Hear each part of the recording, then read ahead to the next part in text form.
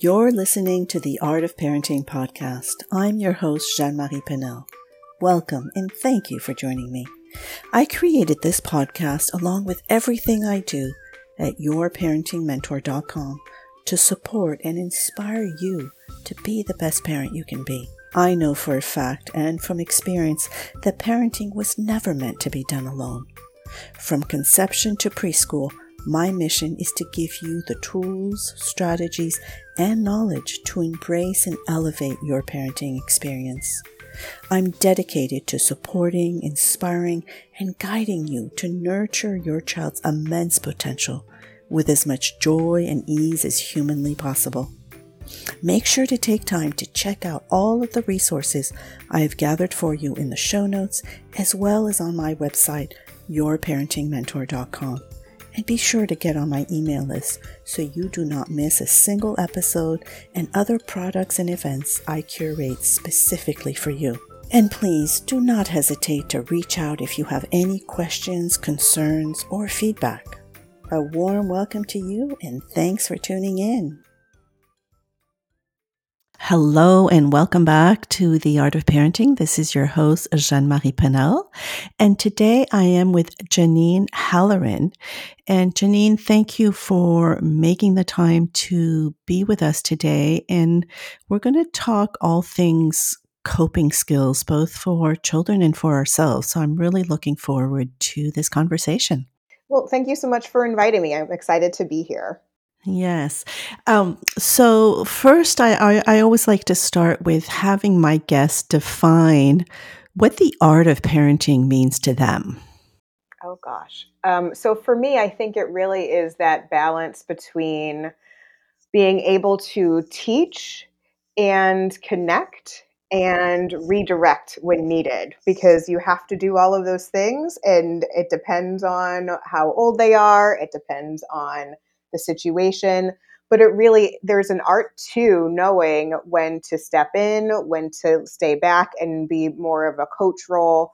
So it's really about trying to find that right thing to do in the moment. And you may not get it right. I guess the other thing is, the art of parenting is being able to be comfortable with making mistakes and giving yourself grace and being able to know that you can always have a do-over. I like that. Teach, redirect, and connect. So important. And the redo is very important. I think we forget that and we think, we beat ourselves up for our mistakes, but we always have an opportunity for a redo. Yes, wonderful. So before we get started in a conversation, I would love for you to share with our listeners a little bit about yourself and the work you do and maybe how you got to do the work that you're doing. Oh, sure. So I am a licensed mental health counselor, and I've been working with children, teens, and their families for over 20 years. I wanted to be a counselor. I knew that when I was in high school, and I went straight through and I did that. And I worked in schools for a while, and then I had my own children. And so I wanted to sort of shift where I was spending as much energy. So I decided that I was going to do more individual work in groups that would be after school. So I was able to spend a little bit more time at home when my kids were at home and younger.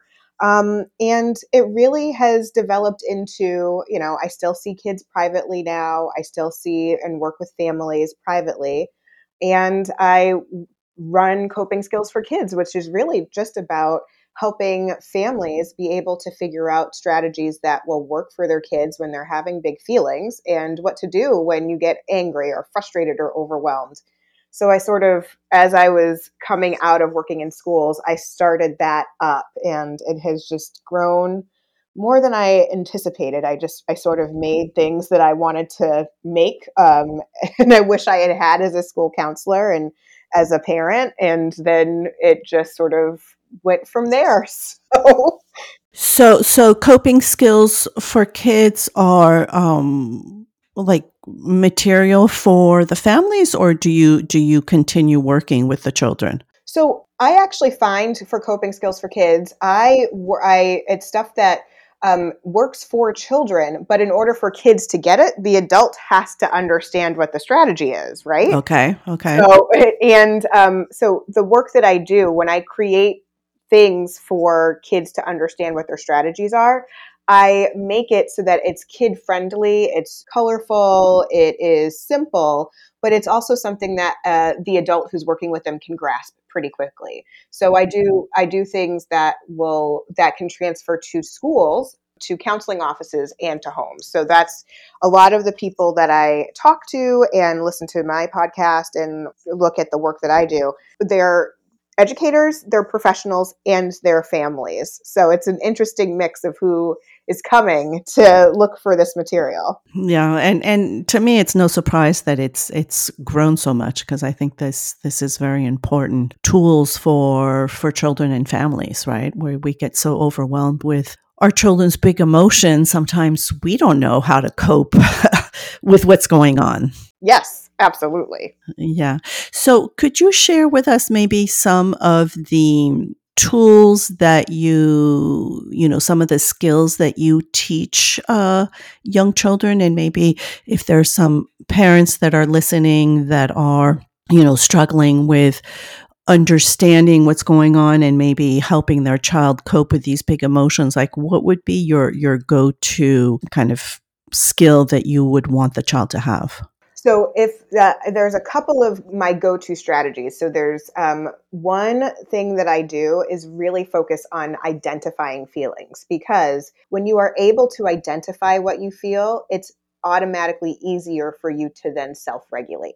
So if you can say, I feel angry, then it makes it easier for you to be able to manage that angry feeling. Even just saying I feel angry I've seen it happen with kids where it just sort of diffuses them a little bit. And then we can have a conversation about what made you angry. Okay, well, why don't we try squeezing some Play-Doh? Why don't we do a few jumping jacks? Why don't we take a little walk to get some of that anger out in a safe way? So I really love to be able to identify feelings. And there's like, especially for younger kids, it doesn't have to be over the top, really a big thing that you do. It could be you're reading a book together and you're talking about the feelings of the characters in the book, or you're watching a TV show and you're talking about the characters' feelings. You do a check-in at the end of the day when maybe if they're coming off the school bus after a day of school, and they can give you a thumbs up, thumbs in the middle, thumbs down, and let's talk about those different things. So I really love the focus on just identifying feelings, because that's that first layer that really it can be super helpful in learning to self-regulate. And when you say identify the feelings, I mean, to me, what comes to mind is just, emotional vocabulary, emotional literacy to be able to talk about them. But how young do you start, or like when you're working with parents, like how soon should we be talking about emotions? I think you can do it when they're in preschool. I did with mine. So you can talk about it and you don't have to go really deep and wide when they're that little. You can start with something as simple as I feel happy, I feel sad, I feel mad. And even just that can help you start to then build that emotional vocabulary. Because when you are able to start identifying those, then you can add in other ones as time goes on and as they get bigger and as they understand a little bit more, feel different things. So it's easier to start when they're younger. And what I love is that there are so many great TV shows and there's so many great books where you can really spark those conversations about what the characters are feeling. So, for instance, I've been reading with some of my younger clients, I've been reading Elephant and Piggy books, the Mo Willems books. I don't. Oh my gosh, they're so funny. My kids loved them when they were little. And so, Elephant and Piggy, and Pigeon, don't let the pigeon drive the bus. They have really big emotions. The piggy gets upset, the pigeon gets upset. And so it's a great conversation starter. Like, wow, pigeon's having a lot of big feelings. What should pigeon do? That's good, right? And to be able to identify those. And I was thinking when you were saying preschool, I was thinking, well, we could probably start even sooner just by expressing our own feelings, right? Because Yes. we're modeling that to them from day one. Yes, absolutely. So I will often narrate my own feelings that So when I'm so happy, and I will explain why. I'm so happy because this flower, it feels so good to be walking in the sun. Or I'm feeling a little bit frustrated because we're sitting in traffic. Especially when they're little, I'm not talking about like really big, like I'm stressed out about money or I'm stressed out about the world. I'm trying to keep it somewhat simple for them and age appropriate for them to understand things can make you feel different ways. I'm a little bit worried about this, or I'm like worried about making sure that we cross the parking lot safely, those sorts of things. So I will often narrate, and I still narrate. Like I'm feeling frustrated with my teenagers. I'm feeling Right. frustrated. So I'm going to go for a walk. Does anybody want to come with me? Or I need a break. I'm going to watch a TV show. So I still find myself narrating even with my teens.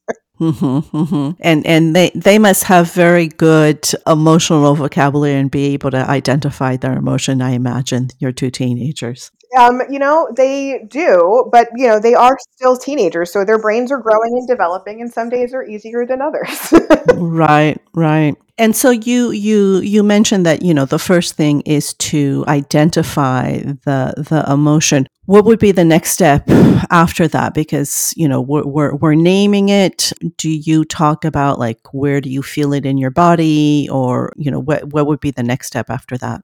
So I love the idea of where you feel it in your body because that can give you clues for the next time you're feeling it. So I feel angry. Where do I feel my anger? I feel it in my tummy. I feel it in my hands. I feel it in my shoulders. So then, and I actually have kids sometimes even draw on a piece of paper with an image of a person so that they can tell me, and they color it in. So if it's mad, they color it in the color they choose. Sometimes kids choose red, and they will say, it's here in my belly, it's here in my hands, it's here in my feet.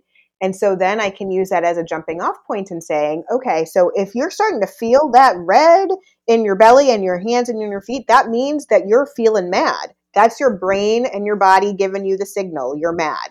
So then let's figure out what you can do with that mad that is going to keep you safe and keep everybody else safe and not damage any property. Right, right. And so what are those ways to actually process that anger, or that frustration that you suggest to children, or do you let them kind of come up with those solutions? So for me, what I like to do is actually teach in the moments of calm. So for a kid who's angry, I would say, let's try squeezing some Play-Doh.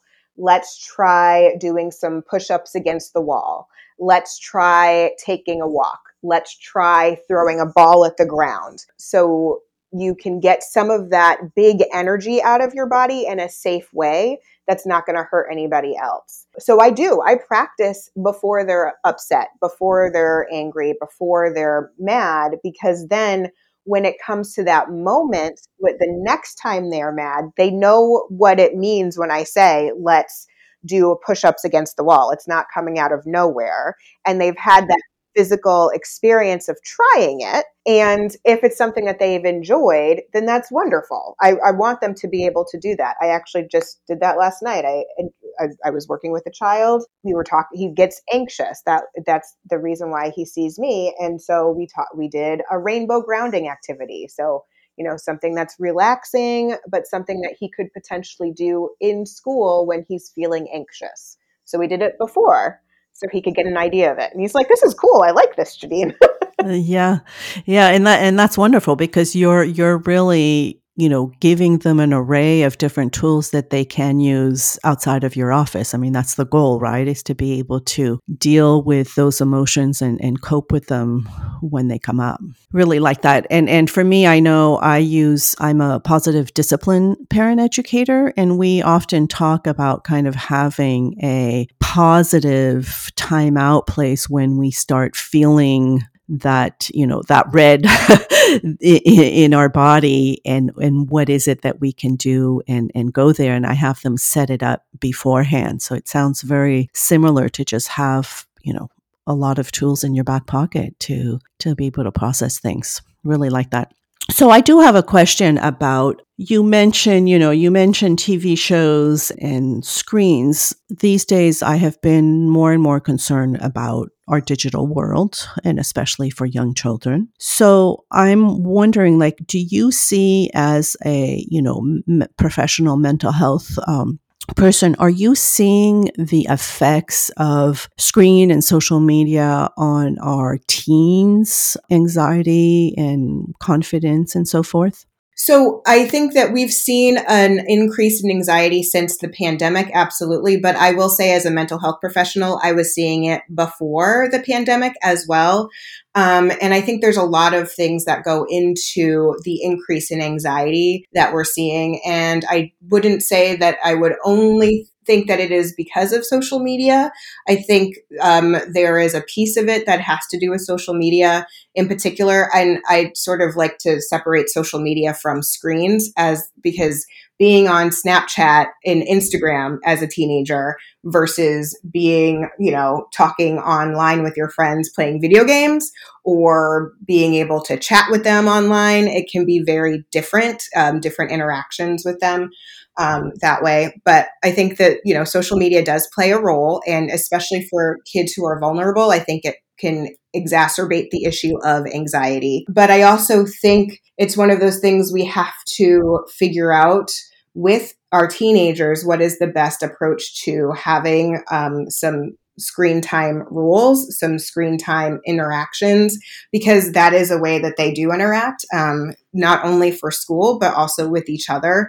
So what are the rules? How do you feel about it? What does your body feel when you are on these different platforms? Are there ways that you can limit how much time you are on there? It really becomes a conversation, and where they are starting to figure out what are the sort of things that they need to learn how to do to manage themselves when they are on screens. It can be very, very tricky. I mean, I would assume that it's very tricky because I'm a full grown adult, and it's tricky where, tech industry has made it so that we are kind of glued to our screens and the social media and all of that. So, and I like how you made that distinction between more passive use and more, active use of the digital world. But one thing, like, for you as a professional, do you feel that there is an age where it is appropriate to be more or less on screens or digital devices? Like, do you recommend an age? I have a really hard time doing that, only because I think it depends on the family and I think it depends on the child. There are certain children whose brains are more susceptible to the hits that happen for them when they are on screens versus other kids who aren't as invested. And I will say I am lucky in that I have children who their brains are just not invested in it. Like they don't want to be on Snapchat. They don't want to be on Instagram. And so we haven't had to wrestle with that as much as other families had. I think there was questions about when to give phones, when to allow phones, when to allow having more access to social in that way. And one of the things we had decided on as a family, just for us, we made the decision that middle school was a time, so in our area, that's 6th, 7th, 8th grade, where our kids were able to get a phone, but kind of locked down. So not necessarily on all the social media sort of things, but you can text, you can call. And that was really because they were at an age where they no longer were getting on and off the school bus right outside of our door. So they were Right. They were staying after school. You might need a ride, and it's a little bit trickier as opposed to when we were growing up, or when I was growing up, and I could go and use a payphone. It's a little bit trickier than now. I mean, they can go into the office, but maybe the secretary's not there, and that had actually happened a few times with our children. So we allowed for a phone for our oldest. And I got to tell you, my younger one has not expressed an interest. He has a smartwatch, and that is how he contacts us. And he doesn't want a phone. He's like, I'm going to lose it. I'm going to drop it. Smart boy. I like that. Yeah. He's really aware of that. So he's like, I would rather just be able to like call you or text you on my watch. And then, one of those things, as he gets to high school, he'll probably need a phone at that point. But it's not a rush. He's not in a rush for it. So for us, we waited until middle school. I've heard of kids in elementary school getting them. I didn't feel comfortable with that myself.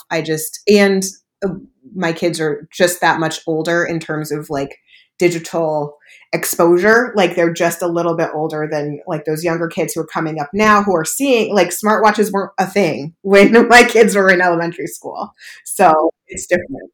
Yeah, I mean, to me, I guess I'm old school. The longer we can wait, the better. But I'm fascinated by your children's, like they're not interested in those social media apps. Any conversations that you've had around that you want to share as to why they're not?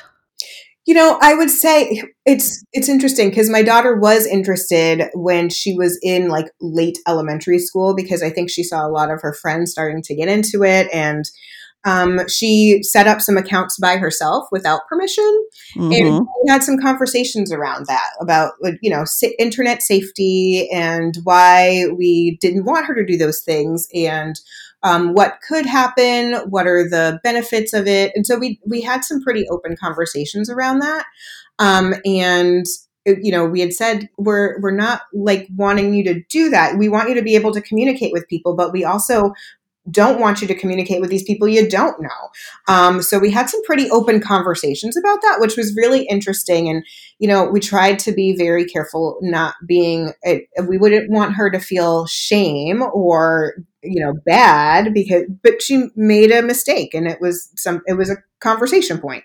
It was a teachable moment. And then we went on from there. So it's been interesting. So she was away from it for a little bit. And then recently, she just started high school, and a bunch of people actually communicate via Snapchat. And so she downloaded it, and she was like, it automatically connected her with all these other people that she wasn't friends with anymore. And she's like, she deleted the app. She's like, I just don't even want to deal with that. Like, I want to only talk to people I know. I don't want to talk to people I don't know. So that really did stick with her over the years. So it's just the start of a conversation, and it's not really done, right? Because you continue to come back to it over and over and over again as things change and she matures and they grow up and they have new friends and they're experiencing new things and wanting to try new things. So it's always a work in progress. Yeah, no, I'm just fascinated. I wanted to know like what their thinking was, because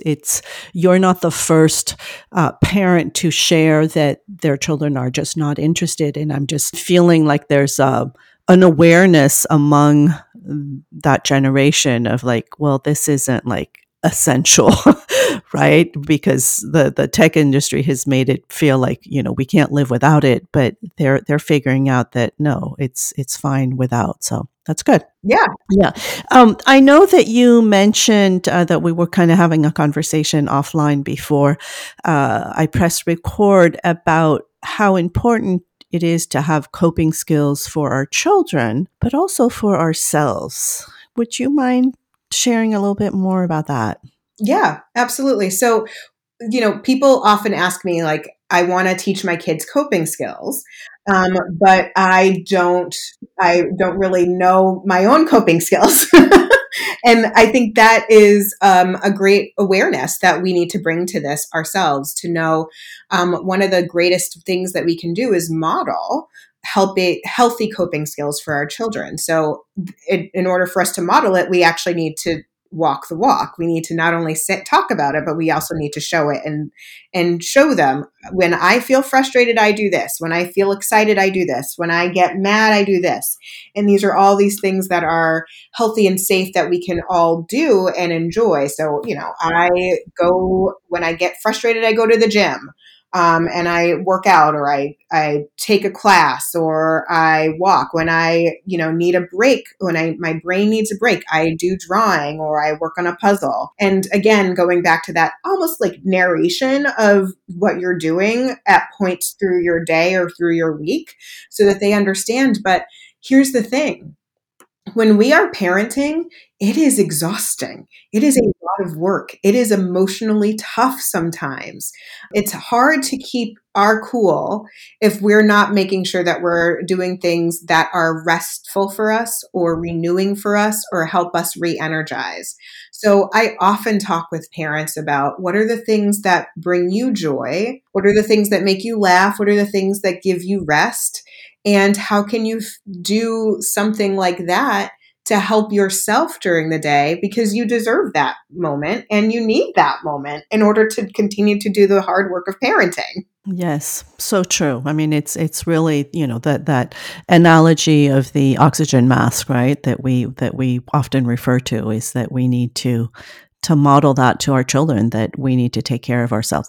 And it's interesting because we were talking, and you were saying how you did not like the term self-care. Why is that? Well, because you know what? I work a lot with, especially educators and professionals, and working with counselors. It is something that we are so good at talking about and so bad at doing. And so sometimes I think we just need to shift our thinking around it. And instead of thinking about self-care and it feeling like it needs to be like an entire day at the spa, whereas you can take these little moments to re-energize yourself and, have a cup of tea and take a few minutes and have a few deep breaths before you start your day. Really focus on, what your coffee smells like and looks like, and tastes like, just for a moment before things get going in the morning rush of everything. Being able to get outside and just take a few deep breaths and do what you need to do to gather yourself and come back in. It doesn't have, I feel like sometimes self-care feels like super big, and I like to think super practical and tiny. Like, what can I fit into a day? Right, and fit into different moments of the day, because it's true, like self-care has gotten, we talk a lot about it, but it's true that sounds like it's another thing to put on the to-do list where it's not very motivating when we think of it that way, at least. Right. And that's what I love to think of it as, like, this is, I've really been trying to shift my thinking around rest, because I have a hard time resting and feeling okay without doing something. And then I just have to shift my thinking about it. And this is helping me, so I will be ready to do the things that I need to do tomorrow. This is helping to free my brain so I can be more creative and more thoughtful in the work that I'm going to do. So resting really is essential. Like, it's a part of the things that we need to do in order to continue to do the work that we're doing. Amen to that. Rest is so important. So thank you for that. Well, this has been wonderful to get to know you and this amazing work that you're doing. And as we wrap up, if I could ask a more personal question, if I may. Sure. So you mentioned that you have two children, and I know you told me offline that they were 12 and 15. Mm-hmm. So if you were to go back maybe 16 years ago when you were expecting your first one, what wise words would you tell yourself knowing all that you know today? Oh gosh, I think I would say you're going to make mistakes, and that's okay. That doesn't ruin them. That doesn't mean that you're a bad person or a bad parent. You're going to make mistakes, and that is okay, and give yourself grace. Oh, I love that. Thank you. Any parting words that you would like to leave our listeners with today?